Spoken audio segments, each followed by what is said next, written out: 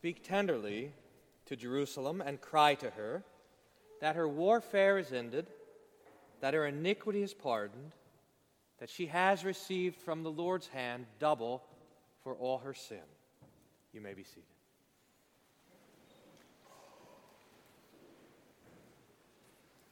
In the name of Jesus, amen. Dear saints, two quick things this morning. Well, maybe not too quick. Number one, repentance is readiness. And then number two, forgiveness is full. First, repentance is readiness. This was the job of John the Baptist, the last and greatest of the prophets, to come and to preach so that the people would be ready for Jesus.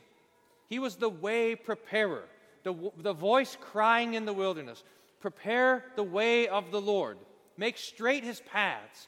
Every valley shall be raised up and every mountain made low. John the Baptist was the spiritual highway builder. Lowering, it just reminds me of driving through the hill country, right? And all these cuts through the hills so that the interstate can be flat. That's what John the Baptist was doing, taking down the mountains and raising up the valleys. So there's a straight way for the Lord in the wilderness, a plain. And he does that by repentance. Now, John the Baptist is an incredible character for us to remember and to consider. In fact, I think, we in the church know that John the Baptist was always the number two guy. I mean, even as John preached, when he pointed at Jesus, he must increase and I must decrease. John was always the second most important. He gave way to Jesus, the most important. But remember that John in his day was perhaps the most famous of all. In fact, remember when St. Paul goes to Ephesus? This is on the third missionary journey, so we're like in the mid-50s, so 25 years after the death and resurrection of Jesus. Paul gets over to Ephesus on the western border of modern-day Turkey, and he finds there people who had heard of John the Baptist and were following his teaching, but had never heard of Jesus. Now, that's actually kind of wild to think about, that the news about John the Baptist had spread faster than the news about Jesus. And the popularity of John is emphasized in the gospel. It'll tell us that all of Jerusalem went down to the Jordan to hear John the Baptist preach. That's how popular he was. So they were all going to listen to him, and what was he doing to prepare the way for the Messiah? He was preaching repentance. Now, we can remember that there are two parts to repentance.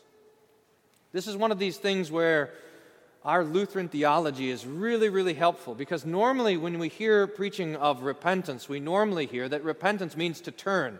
You're going this way and you realize it's the wrong way, so you do a U-turn and you go the different direction.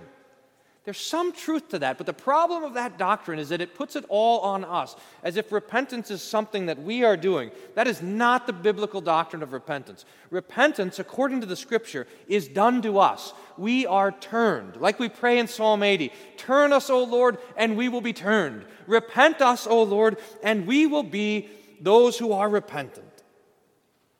So the Lord grants this gift of repentance, and he does it with two instruments. First the law, and then the gospel. The law is what the Lord uses to raise down the mountain of pride to humility, and the gospel is what the Lord uses to raise up the valley of despair. So first the law comes to show us our sin. Now we all know that we're sinners. Everybody knows, almost everybody knows that they've made mistakes. It's one of these mysteries of human existence. We know that there's a law that we should follow, but we see that we can't, that we don't, that we fail. But the law of God does something more. If you talk to your average everyday pagan, unbeliever, and you say, "Well, have you made mistakes?" They'll say, "Well, yeah, I've made mistakes. I've done things wrong, but everybody makes mistakes. Nobody's perfect. To err is human." In other words, it is possible to know that you have done things wrong and yet not yet have come to the full work of contrition that the Holy Spirit wants to work through the law. the Holy Spirit wants us to know more than just that we've made mistakes. That's not enough. Everybody knows that. The Holy Spirit wants us to know that God is offended by our mistakes. That God is angry because of the things that you've done wrong. We confessed it already. We said it. It's almost, we should say this with sort of a weak and trembling voice. That we say that when we say to the Lord that we've sinned and we deserve His temporal and eternal punishment. Now, can you imagine what we said when we said that? That we said to the Lord, Lord, you are right when you judge. You are right to declare us to be sinners. You are right to give us all sorts of trouble in this life, and you are right to send us to hell forever. That's what we deserve, and it's true. It is what we deserve. The law, the brightness of the Lord's law, the bright light of His holiness puts in stark relief the filthiness of our own sins, the things that we've done wrong, the things that we've said wrong, the things that we've thought wrong, all the good works that were laid out there in front of us to do that we didn't do, all of it condemns us and makes us offensive to God. Here we are in our pride about being good people, or at least that we try hard, or who knows what we think about ourselves. It's crazy. All the good accolades that we give to ourselves, and the law comes along and says no. By the law of God, every mouth is stopped. There's no one who's righteous. No, not one. No one who does good. No one who seeks after God. All have fallen short of the glory of God. That's you. It's me. All have sinned. And we've deserved, because of that, God's own anger. Remember how King David confesses his sins? This always seems so wild to me. In Psalm 51, this is after, remember all these things that David did. He sinned with Bathsheba, and then she's pregnant, and now he wants to cover it up, so he sins against Uriah, her husband. He even has her murdered. This plot to kill him, he thinks he's gotten away with it. And Nathan the prophet comes to him and exposes his sin, and then David says this. He says, against you, how could he say this? Against you and you only, O Lord, have I sinned and done what is wrong in your sight. And we want to stand up and say, David, you sinned against Bathsheba. You sinned against Uriah. He's buried in the grave. You sinned against your family. You sinned against the Lord's people. There's hardly a person alive that you didn't sin against. And you say, against you and you only, O Lord, have I sinned? How can you possibly do that? But that is the work of the law, is to realize that the person that we have offended by our sins is none other than God. The one who created you, the one who gave you everything, the one who looks upon you in kindness and mercy. You have offended Him, truly offended Him. And your life is rising up now as a stench to His nostrils. To know that is for the mountain to be made low. That's the first part of repentance, contrition. But that is not where the preaching of the Lord's word ends. The Lord not only has law for you, He also has gospel. He not only makes the mountain low, He's going to raise up the valley of despair. When we realize that we are offensive to the Lord, then the Lord Jesus comes along and He says, that's why I died. You see that by nature, this is a mystery, by nature, we think well of ourselves and evil of God, but the preaching of the Word flips it around so that we think poorly of ourselves, but see the goodness of God. When we realize that Jesus is truly the Lamb of God who takes away the sin of the world, and that means your sins and mine, every one of them. Everything you've done wrong, every broken commandment, every stray thought, every bit of not loving God and loving your neighbor, every single bit of it the Lord has taken upon Himself on the cross and died for you. Truly. Jesus says, I came to save sinners, to give my life as a ransom for many. That's what He did on the cross. That was the whole business of the incarnation, the suffering, His death, and His resurrection, is to win for you the forgiveness of sins. Now you might think, well, maybe everybody else his sins are forgiven, because probably they haven't sinned as bad as I have, but my sins are so great, I'm such a fantastic sinner that Jesus is not a good enough Savior for me. Repent.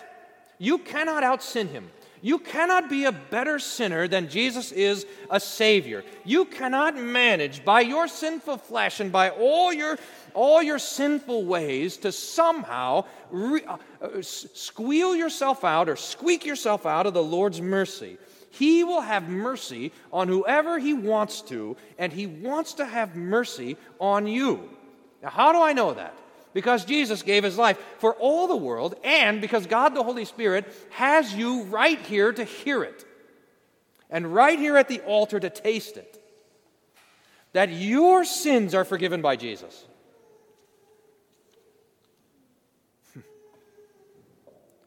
Now, there's a fullness to this, and this is maybe point 2, that forgiveness is full. Because I think we normally think of forgiveness as like simply on the first part of forgiveness, which is the taking away of all the things that we've done wrong. Now, it's true enough that forgiveness is taking away our sins, but there's more to it than that. This is what Isaiah is preaching in the text that I read to you, and I think this is heard wrongly so many times. It says, she has received from the Lord's hands double for all her sins. And I think we normally hear that, at least I normally hear it like this, that I've sinned and so the Lord is going to punish me, but he's going to give me a double punishment. Like maybe I deserve 10 years in prison, but the Lord is going to give me 20. He has received from the Lord's hands double for all her sins. But that's not what Isaiah is preaching. Listen, it says, speak tenderly to Jerusalem, cry to her that her warfare is ended, her sin is pardoned. She has received from the Lord's hand double for all her sins. This is all gospel. And it works like this. If you can imagine that your account is like a blackboard, and on that blackboard is written all of the things that you have ever done wrong, all of your sins, and you think to yourself, now, Pastor, we're going to need make it as big as you want. Here's a blackboard with all of your sins. And we normally think that forgiveness means taking a bucket of water. The Lord Jesus takes a bucket of water or a bucket of blood, and he splashes the blackboard and he erases everything that you've done wrong. So it's perfectly clean. There's not a single thing written on it. Fine, that's right, but that's only part 1. Because once all of your sins are erased, once they're all gone, once they're all taken away, then the Lord Jesus himself takes up the piece of chalk and he starts writing on the blackboard, on your blackboard, all of the things that he did right. Oh, boy. His perfect keeping of the law, his perfect keeping of every commandment, his perfect love for God with all his heart, soul, mind, and strength. His perfect love for his neighbor. His active and passive obedience. That's how the theologians talk about it. All of that is now applied to your account, to the blackboard with your name on it. Now you say, Pastor, that can't be possibly true. It's too good to be true. You've got to be making it up. Well, it is too. We have to hear it from the Scriptures. So here's how Paul says it. 2 Corinthians chapter 5. He says that he who knew no sin, that's Jesus, God made to be sin so that we might become the righteousness of God in him. God's righteousness, God's perfection, that's given to you. So that the Lord looks at you, he doesn't see your sin, but he doesn't just see you like some sort of neutral, in-between kind of. He sees you as righteous and as perfect and as holy as Jesus is himself. That's the righteousness that's given to you in the gospel, in the absolution, on the altar, that in the forgiveness of sins. Your sin is taken away and the perfection of Christ is applied to your account. That's a doctrine of justification. That's what that means. That you have the holiness of Christ. Oh, God be praised. Now think about facing the judgment day this way. You know, we think about facing the judgment day on our own sins, but you're going to face it's going to be as hard for you to get into heaven as it was for Jesus. That's the gifts that the Lord has for you. That's the double that you have received for all your sins. That's the lifting up of the valley so that the way of the Lord is prepared. and it is prepared now by this gift of repentance. So God be praised. We are not those who are defending our own righteousness. We are not those who are arguing for our own justification, self-justification. We are not those who are declaring our own perfection. By no means. We are those who confess our sins and receive from the Lord His gift of forgiveness and life and salvation. This is the comfort that John the Baptist preached, as the Lord commanded. Comfort, comfort my people, says your God. Speak tenderly to Jerusalem. Your warfare is ended. Your iniquity is pardoned. You've received from the Lord's hand double for all your sins. God be praised. Amen. And the peace of God that passes all understanding, guard your hearts and your minds through Jesus Christ our Lord. Amen.